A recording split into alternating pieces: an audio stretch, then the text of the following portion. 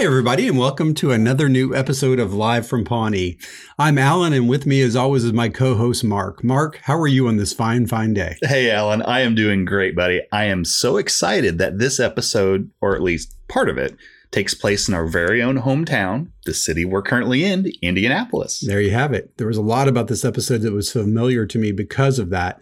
I've been to Chris's apartment many times. Yeah. And but anyway, no, you're exactly right. We're based here in Indianapolis, which is maybe 50, 80 minutes, somewhere like that, north of Pawnee. As the crow flies, yeah. Yeah, as the crow flies. Well, that new highway makes it getting there a lot faster. So I really wish they'd put in the monorail. Yeah, that would be terrific. Yep. I know that those who commute from Pawnee to Indianapolis every day would really appreciate that. Those three would love it. Those three guys and gals. Well, Mark, today is Indianapolis, which is season 3, episode 6. This first aired on February 24th of 2011 and came in at a whopping 21:21. Wow. Yeah.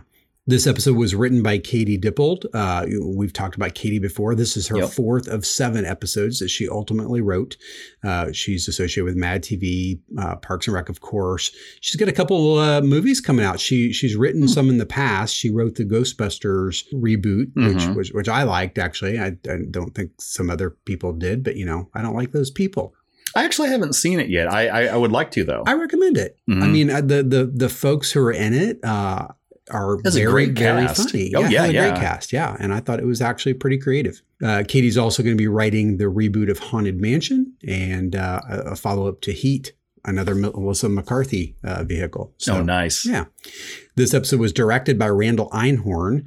Of course, we've talked about him before. I think once. It's the second of 5 episodes that he directs.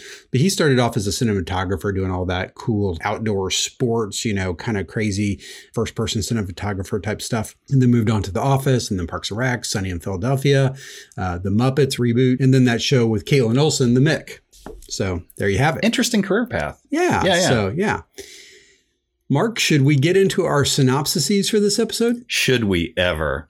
Oh, I can't wait. All right. I'm gonna really test the judge's patience here, Alan, because this was an interesting one, because I could either break this up into 2 or 6 or anywhere in between. So I'm going to go with 3. Oh, I don't get a choice here? No, this is not the Alan show. This is, it is, but it's only partially. This is my segment. Yeah. All right. I'm going to choose 2. I'm intrigued by this. And I'll give my explanation as I go along. All right. So the A story, which I called commendations and cheating and stakes. Oh my. See what I did there? I do. That wasn't even Constantine's. That was mine. Where is he today? You know what? He has been working on a secret project that I'm going to make mention of later. Oh, well, I'm intrigued to learn about this. I know. I'm sorry. I didn't mean to interrupt your flow. No. So the A story, commendations and cheating and stakes. Oh, my. Leslie and Ron head up to Indianapolis, our hometown, to receive a commendation at the Indiana State House for reestablishing the Pawnee Harvest Festival. Ron, however, is only interested in eating at Charles Mulligan's Steakhouse, his favorite restaurant. Anne tells Leslie her last talk with Chris reassured her their relationship was fine, but he's been acting distant since then. She asks Leslie to look for signs of whether Chris is cheating on her since he has returned to Indianapolis. Leslie and Ron visit Chris's apartment, where Leslie discovers, a woman's razor and pink swimming cap in the bathroom. Upon hearing this, Anne decides to drive up to Indianapolis to confront Chris. To Ron's horror, Mulligan's Steakhouse has been shut down by the health department, so Chris invites everyone back to his place for food, but to Ron's further horror, Alan, Chris prepares vegetarian dishes, Ron threatens to pass out in hunger and despair, and to top all of this off, Alan, Anne shows up and demands an explanation for the razor swimming cap and him being so distant. Oh my gosh. What will happen? How will Chris explain what is going on? Will Leslie receive her commendation? Does Leslie murder Chris before or after the commendation? Can Ron recover from the Mulligan Steakhouse debacle? Will Ron find a suitable alternative? Stay tuned and find out. ... All right. Well, very good. So far, we have the same A story. So see, I could have made we're going to diverge, and I'm curious how. So we could have had the argument that there are up to 3, in my opinion, there are up to 3 subplots in that A story. Well, Because you got commendation, you got steakhouse, and you got Chris cheating on Ann. Yeah. Fair enough. All right. So here's the B story. Yep. Is not quite so clever. I said, Tommy Fresh, comma, dating when broke, comma, now get this, Ben with friendifits. Huh? Does the last part save it? I'm intrigued. All right. That's a safe answer. All right. Tom is attending a launch party for cologne maker Dennis Feinstein at the Snake Hole Lounge, where Tom hopes to pitch his own cologne, Tommy Fresh. Since Ben's job requires him to move a lot, he turns down the invitation, not wanting to get too attached to anybody. However, Ben relents when Tom invites him again at Leslie's urging. Meanwhile, April and Andy are now dating, and April suggests they go to Tom's launch party. When they get there, Andy becomes bummed out, realizing he's broke and unable to buy anything. He's embarrassed to admit this to April. Tom approaches Dennis, who insults Tommy Fresh and quickly dismisses Tom. Tommy Fresh. Oh my gosh. How will this turn out? Have Tom's perfumery dreams been destroyed? Will Andy admit he is flat broke? Is Ben really one of the gang, or is the gang just being polite? What will April and Andy do on their date with no money? How will they get back at Dennis Feinstein? Never fear, loyal viewers. All will be revealed, ... Okay. All right. I see how you did it then. So I could argue for that. There's also 3 subplots. Yeah. Ish. That sounds about right. I think the judges, they left me their crib notes again. They're not sticking around anymore. They're kind of over this. But And actually what I said to them was, I said, I feel like this episode broke down to 3 character pairings. If you strip it down, take everything else away, you got a Ron and Leslie story. You've got a Tom and Ben story. You've got an April and Andy story. And that's what they called their A, B, and C stories. Either way, I'm looking forward to finishing the breakdown. I am too. And you know what? I wanted to mention, Alan, Constantine's on this little secret project that I mentioned earlier. He actually watched this episode as well. And I from what I understand, he was so inspired by Tom's cologne, Tommy Fresh. Sure. That apparently he's decided to go into the perfumery cologne business. So he's made his own version. I think this is a little bit close, but maybe he can keep from being sued. Yeah, sure. He's calling his Garden Fresh. And why? He's asked us to not reveal. It may or may not be the scent of a certain garden vegetable. No, you were right when you said garbage. He's asked us to not speculate on account of it may make his stock go down, but oh boy, I don't know. I don't think he has stock. Yeah, I'd say, Mark, we should short this one. That's just me. I don't want to hurt Constantine's feelings. No, not at all. My goal today was to get through this whole episode without hurting his feelings. I think that might be a first. Well, we'll put that in our first then when we get there. We'll see if we make it. If we get there. If we don't, it's going to be a goof. There you have it. All right, Mark. Well, very good synopsises there. Why don't we get into the AKAs really quick, and then we'll break this thing down. All right. Well, I actually had 2 for this one. I've always been a admitted Ron fanboy, and so sure. I have 2 from him because he had a lot of great moments. In this was a Ron-tastic episode. It is a very Ron-tastic episode. So one is where he is very sad that Charles Mulligan's Steakhouse apparently has gotten, boarded up, and he is so sad and in despair. He's so despondent, and he just says almost tearfully, "They just boarded her up like she was some common warehouse." Love it, Mark. It was close. Was it? It was. Yeah. And then I have one more, which this isn't even creative, just because it's so obvious and so good. Give me all of the bacon and eggs you have.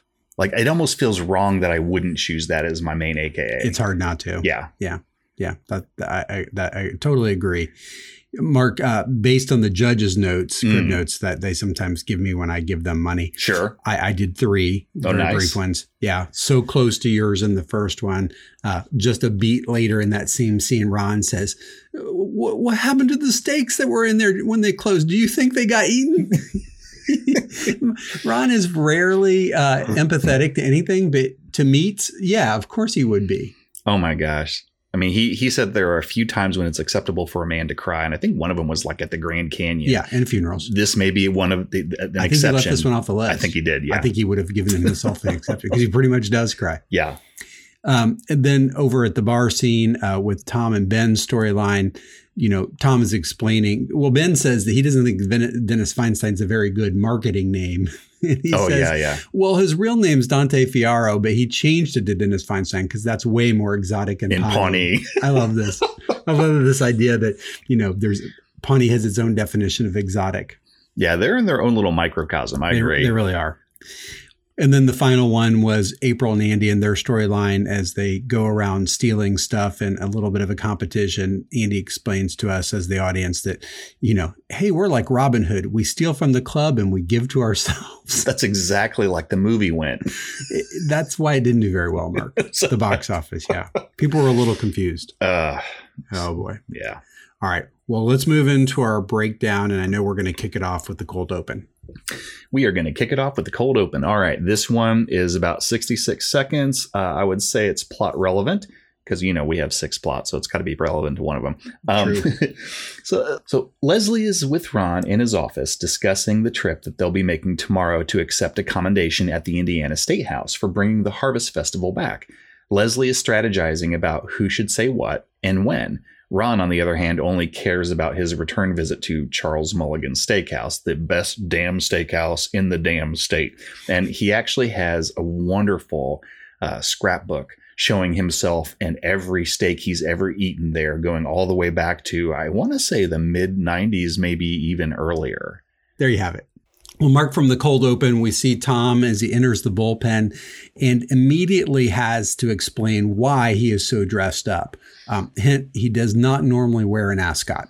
No, although I really wouldn't blame him if he did. He's quite stylish. He looks stylish. Yeah, he does. Well, apparently there is a launch party that night at the Snake Hole Lounge that he's inviting everyone to come and attend. And it is for Dennis Feinstein's new fragrance, Allergic for Men. And the gang seems to react kind of positively, except for Jerry, who will be deep in his bath by then, and LOL and yuck. Ew. And B, Ben, who politely acknowledges but turns down the offer. And Ben tells us in a talking head that this is a habit of his because he moves around a lot and he meets people, but they aren't real friends. He doesn't want to get attached. They're more like, I think he called them Facebook friends. I love it.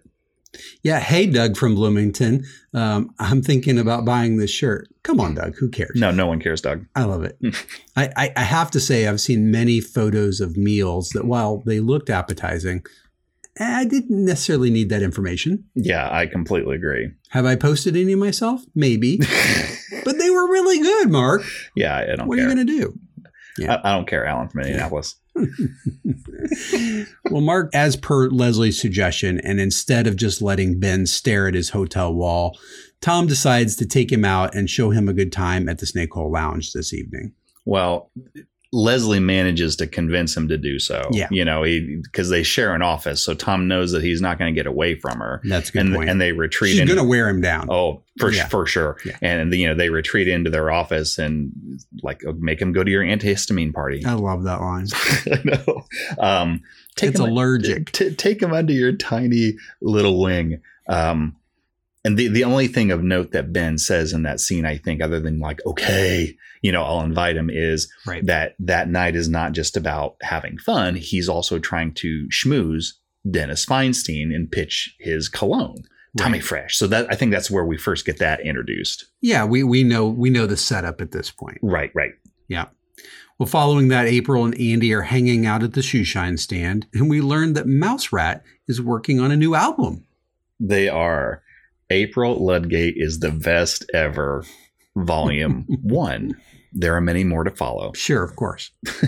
So they're talking about what they want to do that night. And Andy mentions watching TV either at Burley's house or at April's house or possibly at Best Buy. Yeah, well. Not a bad option. But April suggests, why don't we go to Tom's allergic party thingy, the antihistamine one? Yeah, why don't we go to that at the Snake Hole Lounge tonight? And we see Andy being a little hesitant, which is, we don't understand why for a second. And then he has a talking head where he simply says, you know what? I forgot, when you have a girlfriend, you kind of need money, and I don't have any, and I think he's embarrassed by this. But he agrees to go anyway because April's kind of into it. And then it ends very sweet because, they've obviously started dating. And so they kind of kiss and then part ways. And April looks uncharacteristically happy and smiley, Yeah. And she has a talking head at the end there where the camera's just looking at her and she's like all smiling and stuff. She's like, I don't know. I guess we're dating. It's new. Whatever. I don't like labels. Go away. Go away. But she's happy. You can tell. Yeah. I like the dueling talking heads. We see that a couple times in, these scenes in this episode, Mark. Oh, yeah. The only other thing that Andy, when he explained, I was a little touched. I can remember being young and wanting to impress somebody and not having any money. And he says, he wants to treat her like a queen.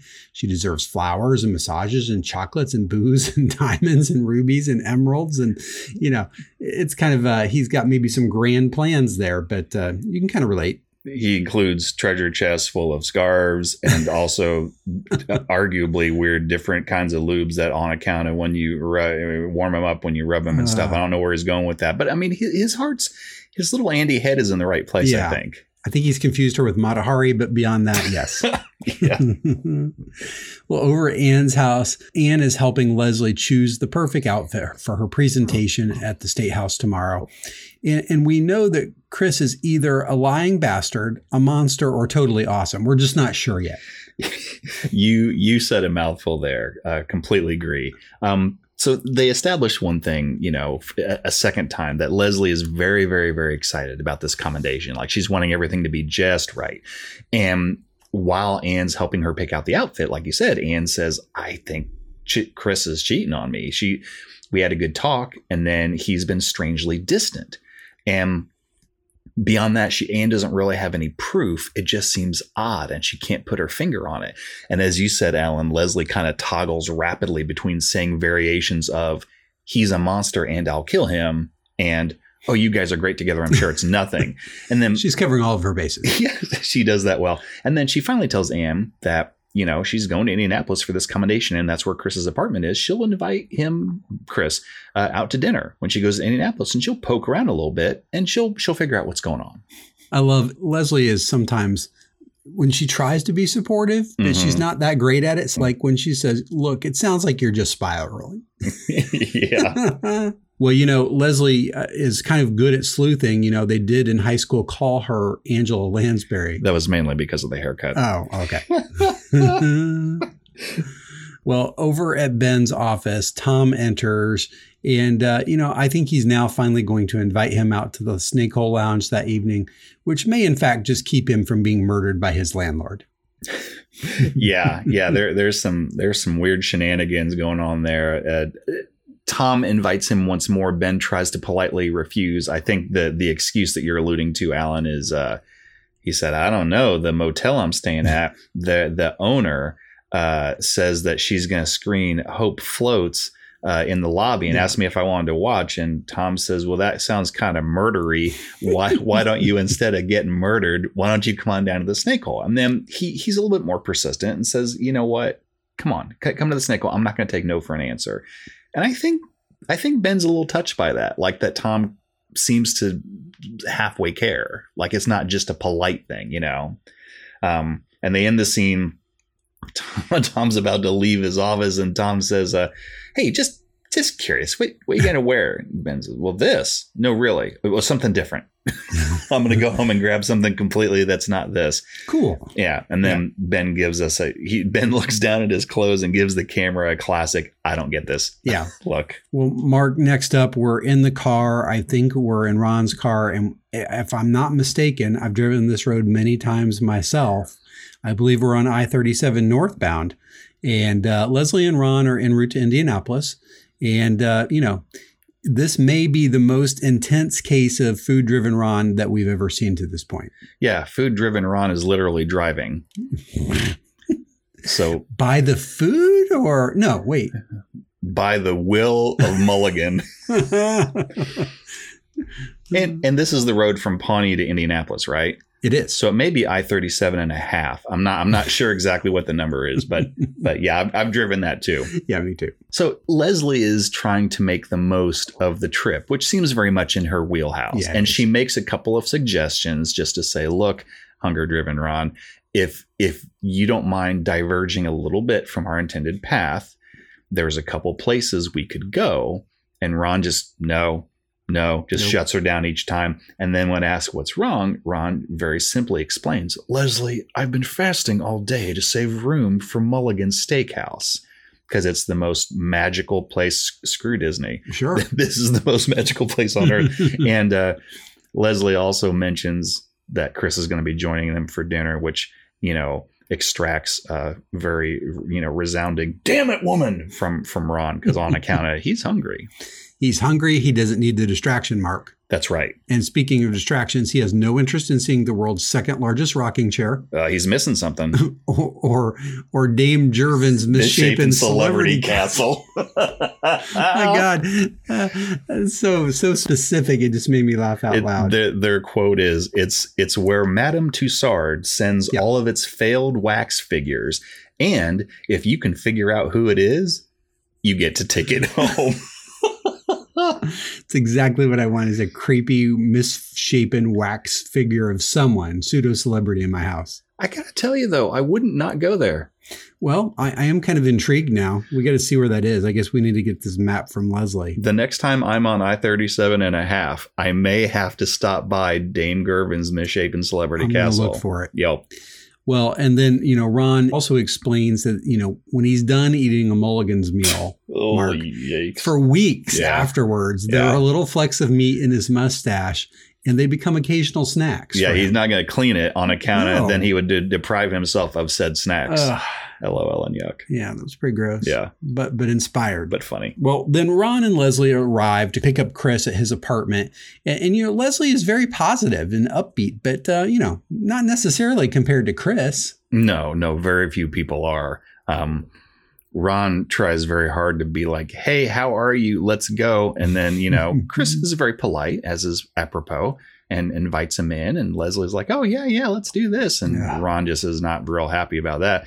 And immediately upon entering Chris's house, she compliments his apartment, I guess. She compliments his place and then starts snooping around a little, like, coat closet. What's in here? Mm-hmm. Men's coats. Where's your She's in full on Angela Lansbury mode, Mark. Yep. Sans haircut. But yes, other than that, full on mode.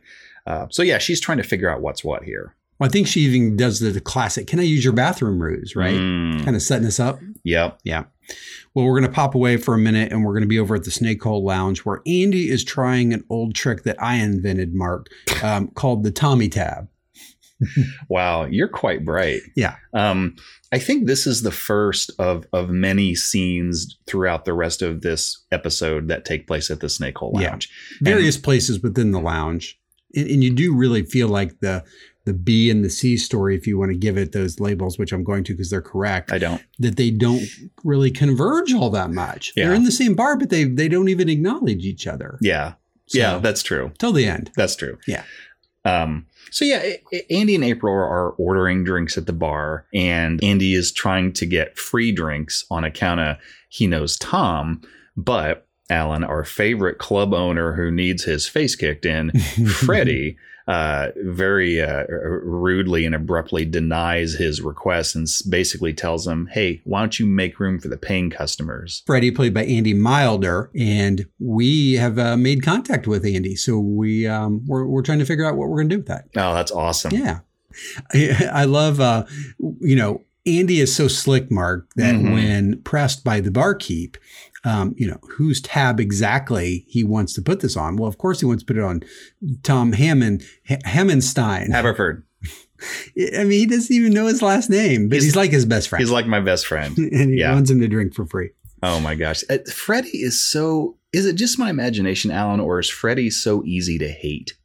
Andy did a great job of making us hate his character, Freddie. Mm-hmm. And I'm intrigued to ask him about that because I think playing a jerk would be kind of a fun thing. Yeah. Yeah. Some of us can't help it. but it's just innate. Yeah. But yeah, some, I guess, would find it a challenge. Well, we played to our strengths, Mark. That's what they always say. Yeah. Yeah. Hey. Well, Ron and Chris are waiting patiently. No, Ron's not patient at all. No. In the car for Leslie to complete her phone call.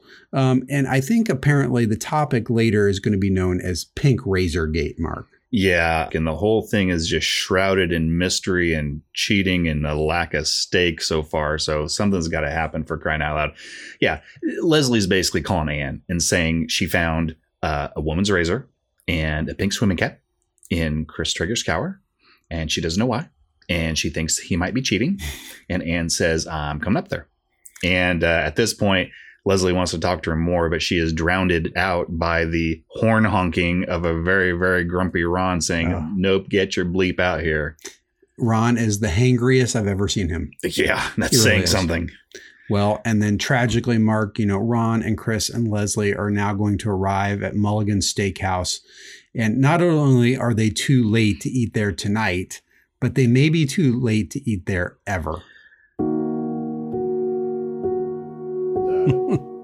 Alan, I want to take a note to kind of bring the lights down here. This is one of the saddest scenes I've seen since The English Patient, and right up there with it. Yeah, it's I have never seen a mustachioed masculine man like Ron emote such sadness. Did you say masculine?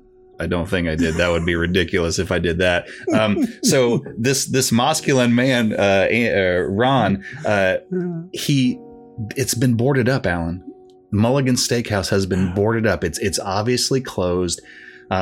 Ron starts to lose his mind at first. He's panicking. Never seen him like this. It's the 5 stages of grief. Yeah, all in about 12 seconds. Yeah. Oh, yeah. He starts panicking. He beats on the door. He's bargaining with it. He's trying to kick it down. He finally grabs this yellow notice on the door and he sinks to the ground in horror and sadness.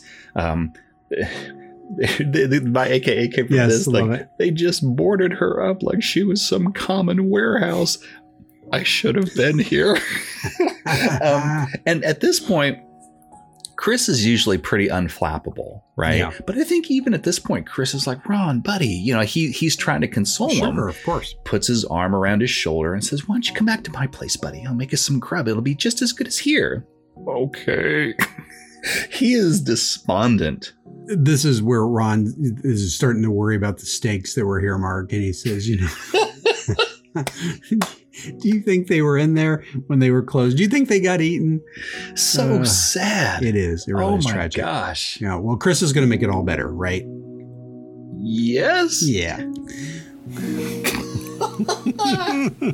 Well, over at the Snake Hole Lounge, we are finally about to get a chance to meet the great Dennis Feinstein.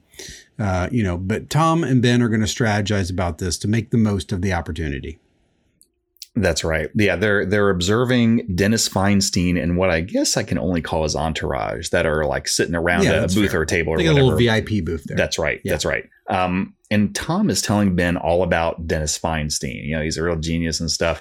And as well as his plan, which his plan is very simply wait till he's alone. And then I walk up and I spray him with Tommy Fresh and I say, uh-oh, looks like you just inhaled your future. Oh. And Ben considers it and goes, yeah, that. And then he pauses and he considers it. Might actually work. It's not the worst idea. No, it's not. We learn a little more here, Mark, about Dennis, and he this new scent that he's got allergic is going to follow up some of his former greats, which included attack, yearning, thickening, itch. No, yeah, it was just called itch. Yeah, just called itch. That's not right. No, coma. Yep, and side boob. That's my favorite. When I first read the list, I thought it said itch coma, which I thought was actually better. That's something that would have been better. Yeah, it would have been better. Yeah. And this is where we learned that, of course, his name is actually Dante Fierro, which is just not exotic enough for Pawnee. Yeah, they're such a weird little microcosm world in Pawnee. They live by their own rules. Well, also at the Snake Hole Lounge, April and Andy are sitting at the bar, and Andy confesses something that I think we can all relate to from one time in our life or another, Mark. Absolutely. Yeah, Andy seems kind of bummed out, and April can very clearly tell, asks him what's wrong, and he admits, I want to buy you stuff, I want to treat you right, but it's embarrassing. I'm broke, I have no money. And it's a very sweet, what could have been a very just awkward moment. April's very sweet and reassures him and says, you know what, I'm broke too, and I don't really want anything. I just want to hang out with you. So that's good stuff. That is good stuff. And then she tells Andy that she can get free drinks anytime she wants on account of she's a girl in a sleazy club. And then she demonstrates this ability a couple of times, I think, and then giving Andy one of her drinks. So, she's a provider. Well, she does the thing, and actually she meets Kevin briefly and introduces herself as Oprah. Yeah. And says that she doesn't like to drink alone. He buys her a drink, and then she says she just wants to drink it alone. It's her prerogative. Did you recognize Kevin? I didn't. Who's Kevin? Well, Mark, yeah. So I know that you, like I do, watch the show Superstore on NBC. Absolutely. Well, John Barinholtz, Marcus. Is that who that is? That's who that is. He's at the bar. He's a bit younger here and looking pretty buff at the bar, but not enough to really hit on Oprah. Well, who among us is? I didn't recognize that. So that Kevin is played by the same actor who plays Marcus. Little cameo there. Wow. Yeah, I like that. Well, over at Chris's apartment, we see Chris preparing dinner for Ron and Leslie and himself. And I don't know about you, Mark, but I'm looking forward to seeing the cuts of meat that Chris has prepared to make up for this tragedy that Ron's experiencing. I think that you're just setting up the beginning of a horror film, Alan. I have very bad feelings about this. But let's see what transpires. Sure. Yeah, they're at Chris's place, and Chris is, as he promised Ron, he's making some food for them all, which he's very happy to do. And thinly veiled as just being, conversational, it seems like Leslie is starting to grill him. Actually, we don't have Constantine here, do we? Do we have hey, can you play the clip? He told me to hit this button, and I'm going to, but I'll be honest with you, Mark, I don't know what's going to happen when I do. Let's find out. Oh, dear Lord. So, Chris, do you have any sisters? No, I don't, Leslie. Do you have sisters? Maybe. So how's your mom? Is she visiting? No, she's home up in Wisconsin. Is your mom visiting? Any aunts? Nope. You have aunts? Girl cousins? A youthful grandmother, perhaps? Nope. Did you forget how to have a conversation? I'm so happy you guys are here. I'm gonna go fire up the drill. I'm gonna kill him, Ron.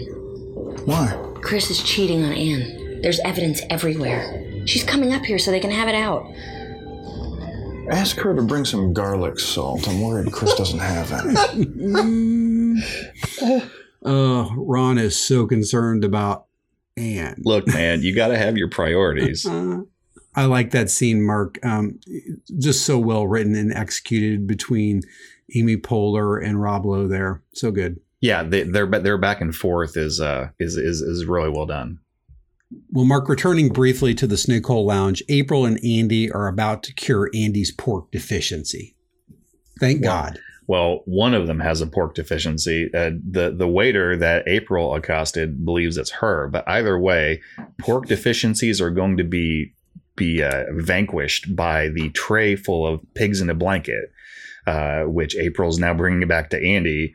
And not to be outdone, Andy also produces his ill-gotten gains, which is 6 minutes from the bathroom. So we can see here, April may be a little better than he is at this. Yeah, sometimes they say so-and-so's got game. Well, I think so far it's April. He's got mints. And then they make a game, though, out of it. And they say, you know what, this is why we're going to have fun together on account of, we're going to say whoever gets the most free stuff by the end of the night wins. 1, 2, 3, go. And then they go and they both scamper off and try to get stuff. Oh, well, that's going to be good. We'll see what happens there. Meanwhile, back at Chris's apartment, apparently the steaks are cooking, and Chris is clearly confusing Ron with a cute, furry woodland creature, Mark. He tries to, Chris, he's so sweet. He is serving Ron and Leslie dinner, and he's urging Ron to try salad because he thinks, on account of that'll be good for you. Well, it's healthy. And and Ron tries to artfully sidestep it, and Chris is somewhat insistent. Goes, no, it's gonna be good for you. Puts the salad in his bowl and turns away, and Ron goes, delicious, and takes his bowl and just dumps it back in the serving bowl. It just cracked me up.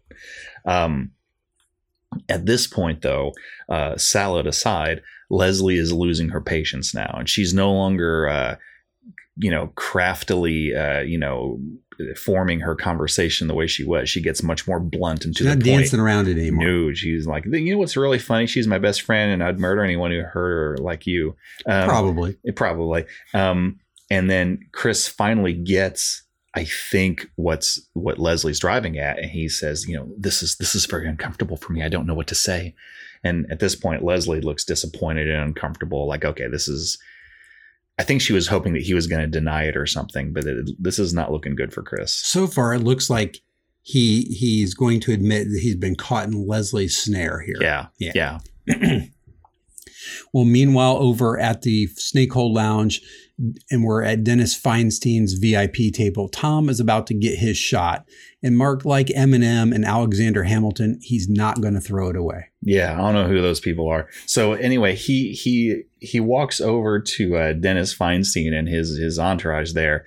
Finally gotten up the nerve, and he's taking his shot, and he tries to pitch his new scent, Tommy Fresh, and Dennis kind of comes across as a jerk. He's reluctant. Kinda. He's reluctant to even engage with him. He says, like, people do this to me all day long. They're throwing scents at me, blah, blah, blah. And finally, Tom convinces him to just take a few seconds, dude. Just smell it. And he does. And then he laughs, at first accusing it of being a gag scent, except maybe in the truest sense of the word. And then he describes it as somebody spilled Chinese food in a bird cage. So this crushes Tom. And it's assaultive. It's assaultive. It's all he can do to not retch right now. And he tells a heartbroken Tom, he said, kid, find another game, leave perfumery to the real men. And then he walks away, and Tom is devastated. He's a little crushed. Yeah, a little. Well, with Tom's abrupt approach, Mark, Dennis is on his heels right away. And he just tells Tom, look, are you from the FDA? Because, legally, if you're from the FDA, you have to tell me. I'm not sure that's a thing, but hey, it's still funny. Yep.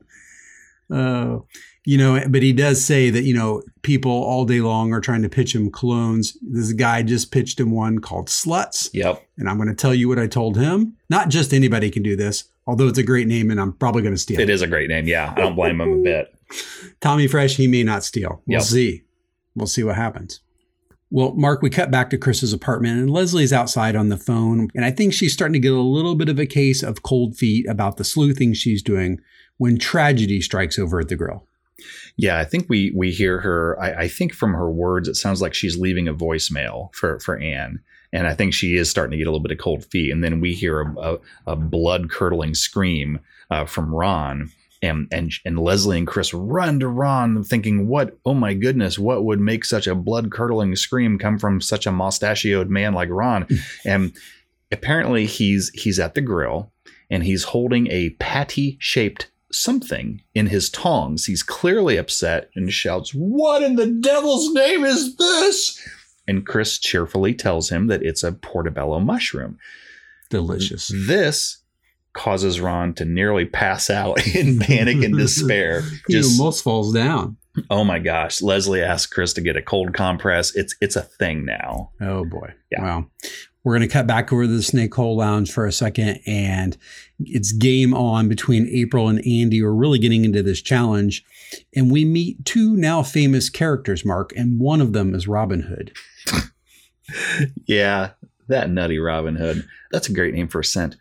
So we cut to April, and she walks over. We're seeing the birth of a legend here, Alan. Yes. We cut to April. Like you said, the April Andy game is afoot. They're supposed to get free stuff. April walks over to an apron hanging on the wall. She grabs it. She puts it on, walks over to the bar as if she's a waitress, and orders 6 beers for table 12, which is full of guys. And then the other waitress, I think, asks, like, "Do you work here?" And she says, "Yeah, my dad owns this place. I'm Janet." Pause. Janet Snakehole. Love it. And a legend is born. Yep. And she takes the beers over to table 12 full of guys, telling them this round is on the house. Yay. Hey, how about them tips there? And then, so, we'll see what happens there. And so that's April. We cut over to Andy. Let's see how Andy's doing. Andy is in the men's bathroom. He's posing as an attendant who offers gum and mints, but does not have either, which is kind of an interesting trick. But he still expects a tip. And then despite this ridiculousness, it looks like Andy actually experiences some success. Well, he's Robin Hood, Mark, and they're stealing from the club to give to themselves. That's right. He is just like, or they are like Robin Hood, I guess, jointly.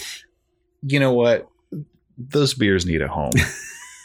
And table 6 looks like they deserve it to Mark. Well, table 12 or whatever. Whatever it takes.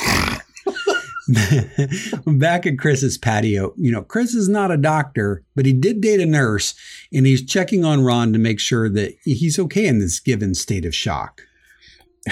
Chris and Leslie are still fawning over a shaken and dazed Ron. We don't know so if funny. he's going to come out of this when all of a sudden, blam, Anne comes storming through the front door, and she demands to know about the pink razor and the pink swimming cap. Maybe it is a pink razor. Thank you. So I didn't think that it was, but apparently it is. And then Chris calmly explains that he shaves his legs for swimming, and women's razors tend to work better for a shin bone. I guess the men razor technology isn't It's quite just there. not there yet. It's not there yet. And then B, the pink swimming cap was for the 2009 Indiana Breast Cancer Awareness Triathlon, which he, by the way, came in fourth. Pretty impressive. It is pretty impressive. And Anne is very embarrassed. And she apologizes to Chris and admits that she was afraid that he was cheating on her. She apologizes. And Chris, unfazed by all this, smiles and cheerfully says, "Well, no, I'm not cheating on you, but I'm also not dating you. We broke up last week." Dun, dun, dun. Oh, boy. The plot thickens. I love it. Well, Leslie, did take a third stab at him there and talk about the concealer that she also found in his medicine cabinet. He says, "I'm a human being. Sometimes I get blemishes. I'm not perfect." I'm not perfect. So good. So Chris. Well, Mark, I don't know about you, but I've made some embarrassing mistakes before, and I feel like what's happening here over at Chris's apartment is basically just failure to communicate. I think you're right. Like that famous movie there where they said that famous line. Yes. Everyone knows which one I'm talking about. Sure, of course, All right. that one. Yeah, that one. That was great. I watched it last week. That was great. So yeah, Anne and Chris are sitting down on this couch and they're trying to rectify the failure to communicate. And I think we see Leslie and Ron. They're like sitting out on the porch trying to give them a little bit of privacy, but they're still kind of like leaning and listening, and you can tell. Anne is confused because she doesn't recall them breaking up. Like, do you roofie someone to break up with them? Is that a thing? However, once she and Chris revisited the actual words that were used in their conversation, she realizes to her horror, Chris did in fact break up with her. And Anne is humiliated and devastated by this. And Leslie explains, because I don't think Anne is capable of words at this point. So Leslie kindly explains to the audience, us in a talking head, sweet and beautiful Anne has never been dumped before. And Chris is such a positive person. When he broke up with her, she just didn't realize it. And Anne gets more and more horrified as she recalls the things that she did over the course of the last week when she thought they were together and they were in fact not. And finally, a very, very humiliated Anne runs out of the apartment with Leslie hot on her heels. Well, Mark, Leslie does say it is kind of understandable, although it does kind of make you wonder how good a nurse Anne is. I agree. I was thinking the same thing. She's not picking up on those cues. Right. Although, again, no one's ever met anybody quite like Chris. That also true. Yeah. Well, back over at the Snake Hole Lounge, Tom is still sitting in the VIP booth, which is now pretty much vacated, though. Dennis has moved on. But sad Tom is still here. And not even Melentinis, I think, are going to help Mark. He is still moping, to say the least. I don't think I've seen him this sad, except maybe when he divorced Wendy. Yeah, I think that's probably a tie. Yeah. Yeah. So Ben, I think at this point is trying his best to cheer up Tom. And he brings him a drink, a Melantini, and Ben just out and out tells Tom, you know what? Dennis Feinstein is a jerk. And Tom is lamenting to Ben that Tommy Fresh was his dream and no one's ever going to smell it except for him. And Ben tries to cheer him up by saying, I can smell your dreams, Tom. I can. And I can smell them from here. Quickly going to a talking head. And honestly, they smell beeping terrible. And then he just shrugs and he says, but you know what? I like Tom. Yep. Yeah. It's a great Tom Ben moment, even though Tom isn't aware of it yet, but it is happening. And I think the most of this is in Ben's, I want to say in Ben's mind, not to imply that it's not happening, but that it was, I think the relationships and the friendships were already there, but Ben didn't realize it. And he's coming to realize it here. I think you're right. This is the first thing that's going to happen in this episode that makes you think that. And there's going to be another moment like that here in a minute. Yeah. But Mark, I love when Ben is trying to make Tom feel better. He says, look, that guy's a jerk. And if you ask me, he smells like, and then Tom inserts, success, smells like success. And then, Tom says, you know what I smell like? And Teriyaki hairpiece? A teriyaki hairpiece, which I thought if Andy had overheard this, he would have found the new Mouse Rat band name that day. Oh, you could be onto something. Yeah, I like it. Nice. Well, still in the bar, April and Andy are comparing their spoils. And like before, I think we've got a clear winner here, Mark. Undoubtedly. Yeah. They're combining as all the members of Robin Hood's band are wont to do. We're going to combine all of our ill-gotten gains there. Sure. So here's the tail of the tape. We have Andy over in this corner with $38 in tips. Not bad. It's not bad, especially because he's a buffoon and he's not selling anything. And then in the other corner, we have a jar of olives, a thing of toothpicks that kind of look like swords there, and a year's supply of toilet paper, always good, and $180. So good I think Lord. April is the clear winner here. Yes. But as you said, honestly, for being Andy, I don't think he did that badly. So after they grin at each other for a few seconds because they're being goofy and they enjoyed it and everything. And then they go, you know what? We should give everything back. Yeah, they have that thought at the exact same moment, which I thought was terrific. Yeah, so they're very much in sync. Yep. So this causes Andy and April to sneak over to the bar in like a pseudo secret agent montage, i.e. Fingers in the air as if they were guns. Yeah, They're very Burt Macklin. Rolling over tables, crouching down low, pressing against the side of the bar as so not to be seen, before finally the stuffing all math $218 in the tip jar, much to the bartender's delight. Yeah. I hope he shares that because those were ill-gotten tips. But I agree. Either way, Yeah. it was nice that they gave it back. I thought that was a good character moment for both of them. Well, most of it. Well, good point. In Leslie's car, Leslie and Anne are headed back to Pawnee from Indianapolis, and Leslie is doing her best to make Anne feel better, mainly by letting her know about some dating dumpster fire she's endured. Yeah, this is very good. By any chance, did Constantine mark a second button? Again, Mark, he gave me these notes, and I don't know what he intends me to do with them, so I'm just going to click this thing here and let's see what happens. Good job. One time when I was in high school, a guy's mom called me and broke up with me for him. There was another time where I was on a date and I tripped and broke my kneecap. And then the guy said he wasn't feeling it, so he left and I waited for an ambulance. One time I was dating this guy for a while and then he got down on one knee and he begged me to never call him again. One guy broke up with me while we were in the shower together. Skywriting isn't always positive. Another time, a guy invited me to a beautiful picnic with wine and flowers, and then when I tried to sit down, he said, "Don't eat anything, Rebecca's coming." And then he broke up with me. It's Rebecca. Yeah, exactly. Thanks for driving me. It's a good scene, Mark. You gotta love Leslie. I love jump cuts, first of all. They always do such a great job with those little improv moments, and I'm curious how many of these were improvised by Amy Poehler. I think my favorite has to be skywriting is not always positive. It's just like it's a one-liner, but it's perfect. Yeah, it is. You got to fill in the gaps. I also thought this was a really nice moment because we've seen several scenes prior to this one, we saw how important this commendation was to Leslie. She was very excited about it. She's crafting speeches. She's picking out outfits. And yet the second that Anne needs her, boom, it's not even and they go on in this scene to talk about that. Yeah. So very sweet. They are kind of concerned about Ron, though. Well, he's going to remain behind. And he's going to get the accommodation. And, Anne says, is he going to be okay? And Leslie just says, I honestly don't know.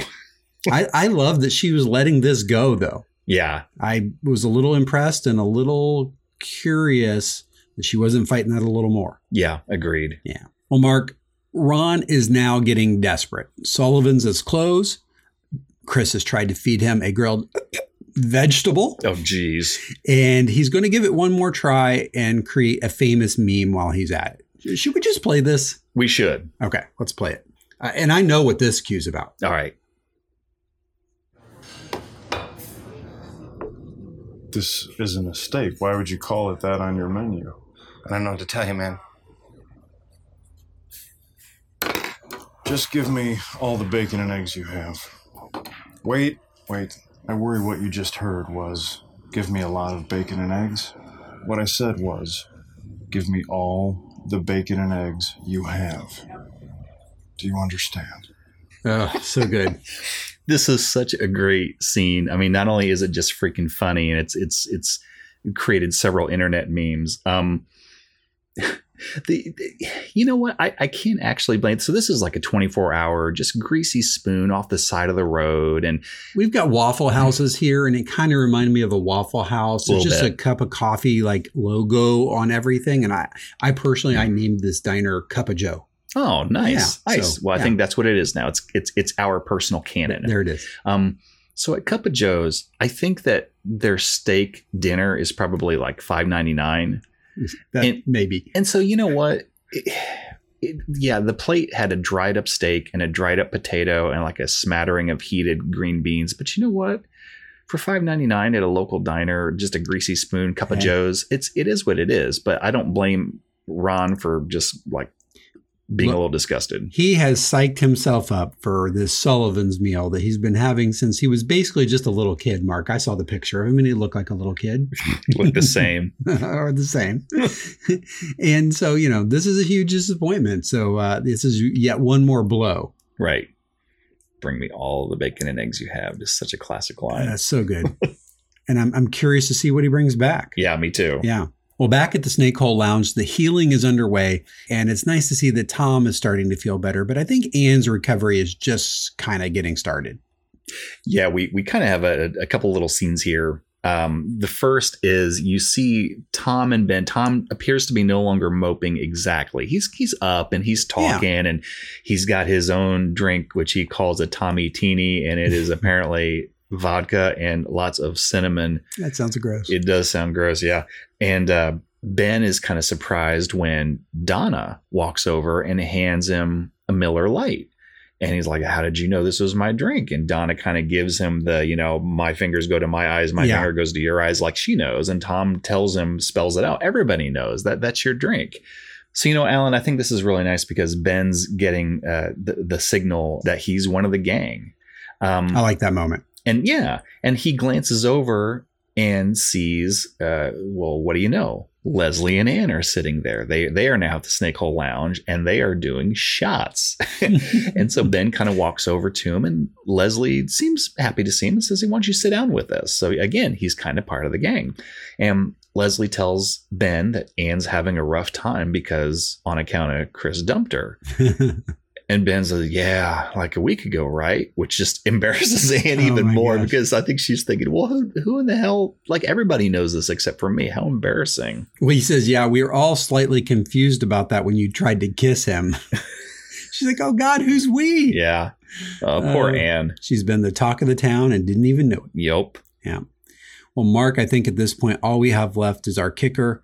And Andy and April and Tom and Ben and Leslie and Ann are all headed out of the Snake Hole Lounge for the night when Ben has a fresh idea, Mark. Wow. See what I did there? I do. Sorry.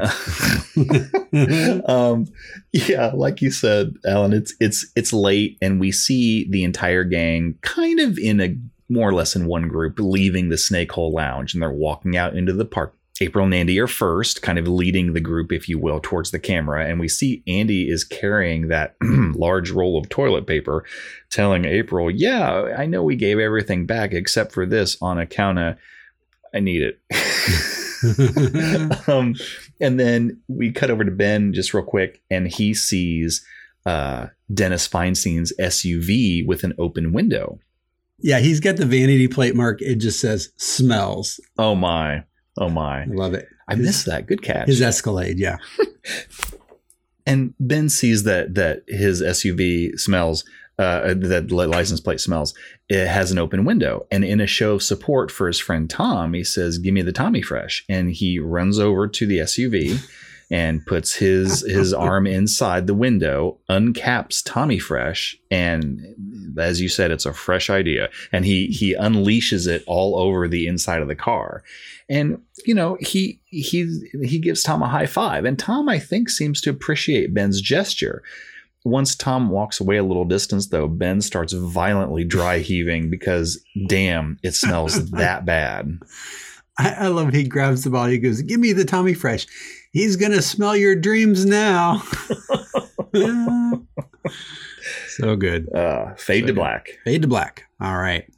Well, Mark, let's do this. Let's take a quick break. Then we'll come back. We'll do the rest of our shenanigans, and then we'll give this thing a score and go home. That's the plan, man. All right. We'll be right back, everybody. And now, a very special message from our spokesperson, Ron Swanson.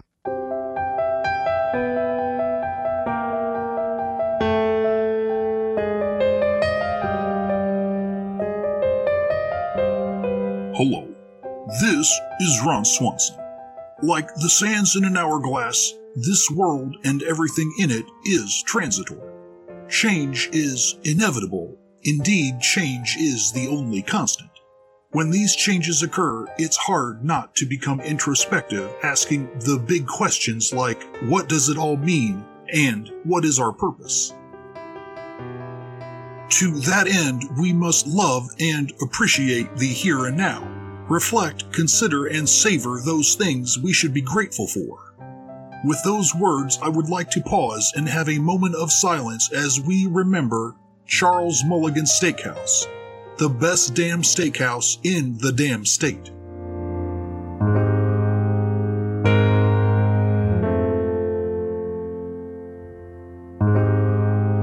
As the story goes, in 1914, Charles Mulligan got drunk, wandered into a field, and punched a man to death. The man turned out to be a cow, and that cow turned out to be a delicious steak. So beautiful, it's like poetry. Eat your heart out, John Keats. I still remember my first trip to Indianapolis to eat at Mulligan Steakhouse like it was yesterday. I was just a barely mustachioed kid full of optimism and pipe dreams. I was so excited I got 3 speeding tickets on the way there. My first steak dinner there was so satiating and totally fulfilling that I actually wrote my first and only poem about it later that night. I called it Memories of Mulligans, or MOM for short. In fact, I believe I would have chosen that steak over my real MOM. But the magic didn't stop there. For the better part of 2 decades, I witnessed masterpiece after masterpiece. The classic ribeye, the perfect porterhouse, and eventually a specialty cut so large they call it Conan the Enforcer, Destroyer of Bowels. Totally worth it. Whether served with dry rub, béarnaise sauce, or even plain, whether served with Lagavulin or even a simple glass of water, these names and experiences will live on in my memory. So here's to you, Charles Mulligan, and your beautiful, beautiful steakhouse. Thank you for bringing your Brigadoon to our world. Thank you. That is all.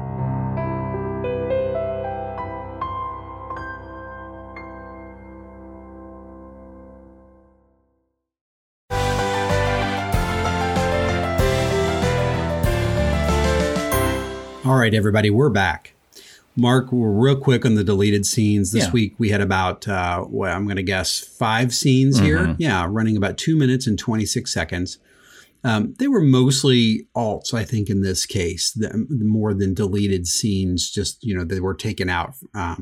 There's an alternative version of kind of how the whole Ben approaching Leslie and Anne at the bar happens.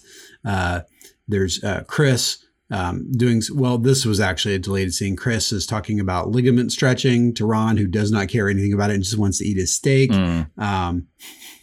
There's a scene where Ron explicitly threatens Leslie about mouth steak 20 minutes. Yep. I love it. And then there's a deleted scene of Ron accepting the award at the Steakhouse the next day, where he goes into a filibuster about Mulligan's Steakhouse, which was just pretty classic. I think that one's my favorite. Well, Mark, he said, in 1914, Charles Mulligan got drunk, wandered into a field, and punched a man to death. That man turned out to be a cow. And that cow turned out to be a delicious steak. Yep. So there's your origin story from Mulligan's Steakhouse. Love it. Not to be confused with here in Indianapolis, we have actually a pretty famous steakhouse that people actually know about from across the country, St. Elmo's. Yes. Yeah, which is really famous for their shrimp cocktail sauce and how hot it is. Ugh. Yeah, and the yucky kind of hot for you. If I recall, you're more of a sriracha hot and not so much of a horseradish hot. Yeah. Yeah, we don't do that one anymore. There's know what happens there. Fast bagel. Yikes. Oh. Well, Mark, outside of deleted scenes, I know we normally talk about our tropes, our first and fun facts. I had a few in every category, maybe except goofs this week. How about you? I think I am the same, good sir. I had no goofs, but I can at least chime in with the others. Fair enough. What you got on your first? For first, I have first on-screen appearance of, not mention, but first on-screen appearance of fragrance maker Dennis Feinstein. Very nice. I have the first time we mentioned this, the first time April assumes her alter ego of Janet Snakehole. But I do want to make a note. This is name only, because later on her personality here in this episode is nothing like the posh widow that is seen after this point. But still, first mention of the name. The angry Italian widow. That's right. I think it's the first time that Anne's been dumped. In her life. So definitely a first for this episode. Yeah, in her life. And I think, to round it out, I think it's the first time, the judges will tell me if I'm wrong, that Ron mentions Lagavulin Scotch whiskey. I believe you're right. Because I think when he's kind of going through his scrapbook there in the beginning, and which may be about the time that, Nick Offerman bought his stock. I'm not sure. That could be. What you got for first? Did I miss any? I had a few others, I had a couple of those, but nice job on those. I said it's our first trip to Indianapolis. Won't be our last. Oh, yeah. It's our, I believe, Mark, and I think somebody tried to prove me wrong about this earlier and was, shown the door, that this is our first, and I think it's a first one-day episode. Like the whole action of this episode happens within a single day. I'm now you've got me thinking about some of the other episodes. I'm wondering if some of them were one. I'll give you that one. Put a pin in it. Yeah. We'll have Constantine wherever the hell he is. And when he comes back, we'll have him do some research. Right. And we'll find out. Yep. Okay. I mean, what else are you going to have an unpaid producer do? He's got to do something. Good Lord. And Mark, my last first was what I'm calling Aitakimi, which is a long acronym. Yeah, it's delicious. It's a long acronym for Indy and April. I think those kids might make it. It's the first time we kind of see them in this, struggling young couple light. They're both broke. They want to be together. They've expressed that. There's no other conflict in the universe. The conflict now seems to be about how they can have fun with only having a little money. Interesting. So, and I think I think that theme's coming back. So I'm going to call that a first. All right. Well done. Yeah. How about tropes? Tropes, I had I know 2 that you had for sure. I had a slight PBJ for Punching Bag Jerry because he's deep in his bath, LOL and yuck. So no one wants to see that, Jerry. Think about that. Yep. I have Bidgie, BDGI. Ben doesn't get it. Yeah, he's got a Bidgie moment. Yeah. And I also have BMC, Ben Mugs to the Camera, which often goes hand in hand with it. I have OMG when Tom gives a big open mouth grin to Ben when he's like, that plan just might work. Bing. Yep. That's all I had. What'd you have? Well, I had a Ben's awkward moment. I think there's a couple of them. And now I'll have to be honest and say that they're not anything like last week. But that was, extreme 74% Bam moments, that whole episode. Yeah. Right. So it's hard to top that. And I had Food Driven Ron. I mean, I'm kind of surprised you missed that one. I did miss that one. You invented it and he's your man crush. So, yes, he is. And my God, did it happen here. Good job. Yes, you sure did. Yeah. But I think we both agreed that there were at least no goofs that I was able to find, or even that I trolled the internets a little bit, and, no snarky, trolls were talking about goofs. Right. Yeah. I did have a couple fun facts here. This episode was written by Katie Dippold, which we mentioned before. And you teed this up last week, Mark. This is the last of 6 episodes filmed basically right after the end of the second season, early because of the shooting schedule needing to be adjusted for Amy Poehler's pregnancy. Right. Well, these episodes were ultimately held for a few months during the scheduling hiatus. And at this point, they actually intended this to be Rob Lowe's last episode. Oh, really? And that's why because they weren't sure he was contractually going to be able to continue with them. Because the way it was filmed, they had not signed their contracts at the time they're writing and producing these episodes because of slamming them on the end of season 2. Interesting. So obviously Chris and Ben characters and Adam Scott and Rob Lowe come back, but at the point they're filming this, they don't know that yet. So that's why he's in Indianapolis, and he may not be coming back to Pawnee. Of course, he will.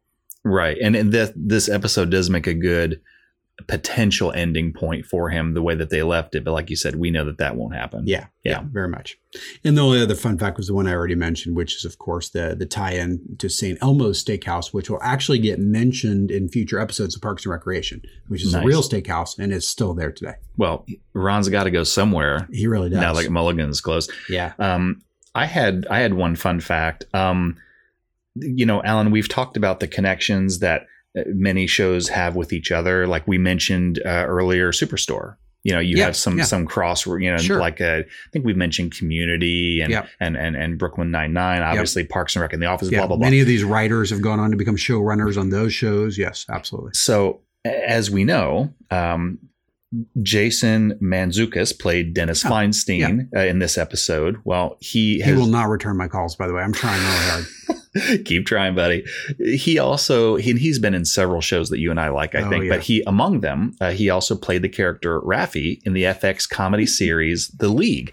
And to date, he is the 3rd actor from that show to appear on Parks and Rec, with Nick Kroll in last week's episode Media Blitz as the latter half of Crazy Ira and the Douche, and Paul Scheer appearing in the 6th episode of season 2, Kaboom, as Keith Slurtner. So just kind of interesting. That's good. No, a lot of connections to that show. Yep. All right, Mark. Well, should we move in then to our scoring?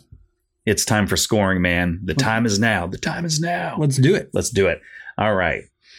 Well, my episode MVP was very difficult here. I think that technically I'm going to give it to Nick Offerman as Ron Swanson, but I'm going to call it a tie between Ron and the April Andy combo, because I love them so much in this. So good job for all of them. But yeah, Ron's my man crush, and he just had so many good moments in here. It's hard to not give him that. Yeah, we used the word Ron-tastic earlier. Ron-tastic, absolutely. Yeah. So a few notes that I thought that the transition of April and Andy from courting to dating was handled especially well here. Yeah, I also liked. It was good to see Ben's character loosen up a little bit and realize that he does in fact have actual real friends in Pawnee. I noted that with the exception of Jerry, there was a really good use of the deep comedic bench here. I mean, it was pretty well spaced out. Again, Jerry being a notable exception, but he at least got, a PBJ moment at the beginning. That's true. I thought that they had a lot of, I talked about this earlier, they have a lot of subplots going on in this episode, or I thought they did. But similar to the season 1 finale rock show, I thought that they did a great job of intertwining all of these stories ultimately together. So good on them, because I like that one too for the way they did that. I did too. In the past, I think I've actually dinged episodes for having too many subplots. Like if you have too many stories and there's not enough meat on each one to get into, whatever. But here, I feel like it kind of worked. And I'm not 100% sure why. Just the good writing, and I think we had relationship developments, and I mean they ran the gamut. I think there were at least 3 relationships that either got boosted, Tom, Ben, fleshed out, April, Andy, or resolved, Ann, Chris. Yeah, and lots of meme-worthy moments. Okay, Mark's score. I'm going to give this a 4 base score. I was going to give it a little bit higher, but I think to be in the crazy Mark rubric, I think that this is one of the penalties that's paid a little bit when an episode has a lot of stories crammed together. It's not quite so much like consistent plot wise, just all the way through. So I gave it a 4 instead of something higher, but got some bonus points. I'm going to give a whole bonus point for a great meat-centric performance from episode co-MVP Nick Offerman. I'm going to give half a point for very nice handling of April and Andy dating. They don't need money. They just like hanging out together. Just really sweet. Yeah. I'm going to give half a point for April coming out of her shell when paired with Andy. I like this version of April where she's kind of laughing. She's kind of smiling and, it's different. I like it. Yep. But only with Andy. I'm going to give half a point for, as I said, the good use of deep comedic bench, except for Jerry, who's deep into his bath. Yuck. I'm going to give half a point for Leslie resolving to be there for Anne no matter what, even giving up the commendation, which was really important to her. I'm going to give half a point for guest star Jason Mantzoukas as Dennis Feinstein. He's always funny. He's a great choice to kind of drive Tom's cologne story forward, or perfumery. Half a point for Ben stepping up to the plate and stepping up to console and ultimately avenge Tom, and realizing, like I said, he does have friends there in Pawnee. And finally, I'm going to give another half point to give me all of the bacon and eggs you have, because damn, that's funny. So you add up all those points, and that's 8.5 little Sebastians. This was a tough one to score. I felt like it was a little bit different from some of the others, but overall, I really, really liked it. I liked the direction they took various relationships. I thought it was a solid performance from just about everyone. What you got? Well, Mark, that's an excellent recap of your scoring. I appreciate that. I was fully convinced that in your MVP this week, it was going to be a solid Ron, hands down, no holds barred, no discussion. But I like what you did in that I think the April Andy development of that relationship here, it's been sidetracked so many times. It's been back on track for a while, but we just really haven't, quote, invested in it.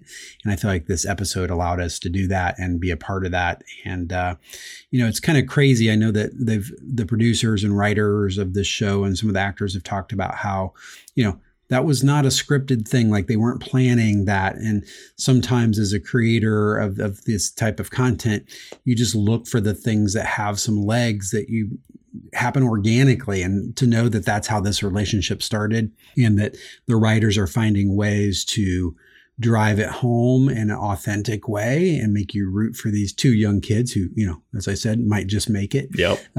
That's fun. And that's something the audience likes to be a part of. And I know we do as well. On the scoring front, Mark, I'm going to agree with you. 8.5.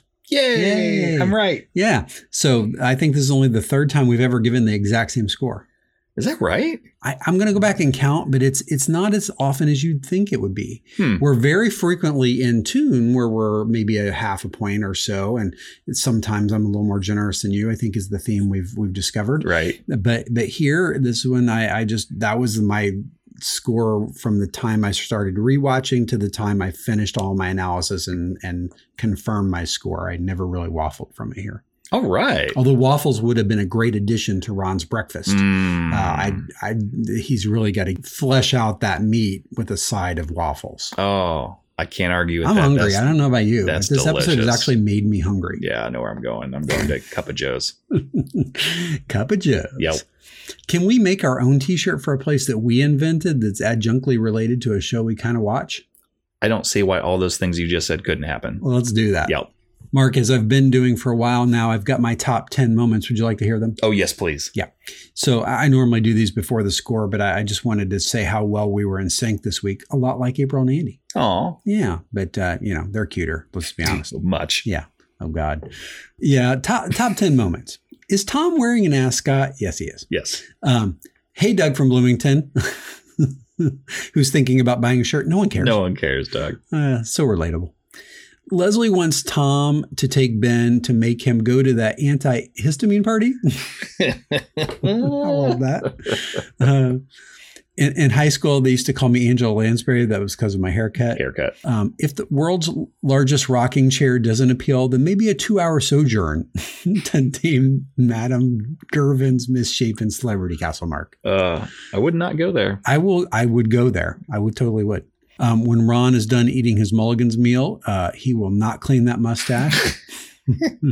Hoping for those flecks of meat. Ugh. There were a lot of LOL yuck moments in this episode. There really I didn't were. realize Yeah. it. Yeah, there are quite a few. Yeah.